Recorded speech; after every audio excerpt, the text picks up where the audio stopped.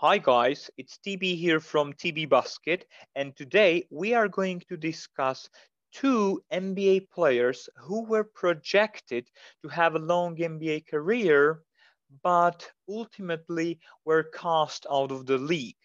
It's a very hard situation for an ego when a potential future NBA star falls off the limelight, becomes expendable, and eventually finds himself out of the league. It happened to both Derrick Williams and Greg Monroe. Both of them were projected to have a long NBA career, but luck was not on their side. Anyway, we should give them credit because their love of basketball was bigger than their hurt egos of not being in the NBA. They packed their bags and went to Europe to play in the EuroLeague. And we have to admit that both are leaving their mark. Derrick Williams, after spending 2 successful years at the University of Arizona, Williams was selected with the second overall pick by the Minnesota Timberwolves in the 2011 NBA draft. He was a member of the NBA All-Rookie second team. His second season with the Timberwolves was even better. He averaged 12 points and almost 6 rebounds per game. But since then, things started to change. Derrick got traded to the Sacramento Kings, and in his 2 seasons there, his point averages couldn't jump to double digits. He only scored 8.5 and 8.3 points per game. The basketball analytics were starting to give him up for lost. Williams tried to redeem his career in New York. It didn't work, and after short stints in Miami, Cleveland, and the LA Lakers, he was out of the league.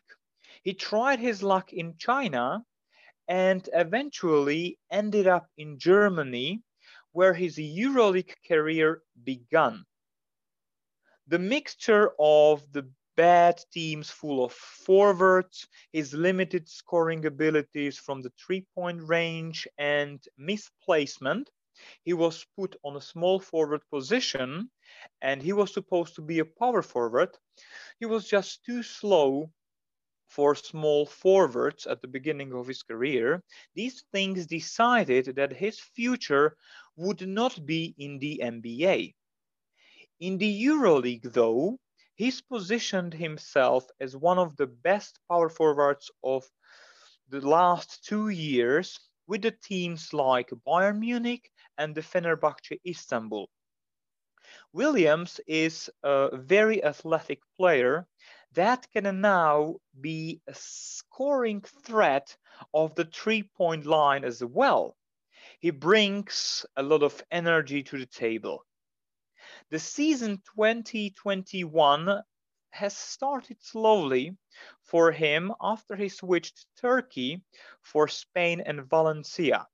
But it's normal for players playing in Spain for the first time that they don't get as many minutes as veterans there. All of the other three big power forwards or centers, Bojan Dubljevic, Mike Tobey, and Luz Laberie, have been with the team for a longer period. Valencia Basket have won 4 out of 7 EuroLeague games so far, and Williams' statistics are around 8 points and almost 4 rebounds per game. Another player I want to discuss today is Greg Monroe. Monroe was once said that he can even be the franchise player of the Detroit Pistons, a team that drafted him in the 2010 NBA draft. In his second season with the Pistons, he became a leader of the rebuilding Pistons, averaging more than 15 points and 10 rebounds per game. He maintained his averages throughout the 5 seasons he spent with the team. Unfortunately, the Detroit team were unable to get into the playoffs. The big lineup of Monroe, Andre Drummond, and Josh Smith had problems to win games in a changing NBA, which was relying more and more on outside shooters and smaller lineups. Monroe himself was unable to adjust his game for a power forward position.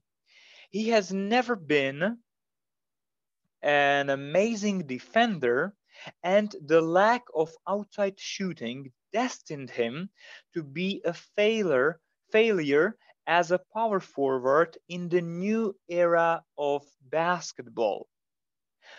Monroe got traded to Milwaukee, where he wasn't a good fit either. And after a couple of games on teams like Phoenix, Boston, Toronto, and the Philadelphia 76ers, there was no interest in Greg in the NBA. Then he moved to EuroLeague. Last season, he was with the Bayern Munich. He spent the first EuroLeague season in the same manner as Derek Williams. He's currently playing for the Khimki Moscow in Russia. The style of play in the EuroLeague is a gift from God for Monroe because he can use all of his strengths there. Playing as a center, he can utilize his footwork, good post-up plays, high basketball IQ, and passing abilities. He can use it on European courts right now.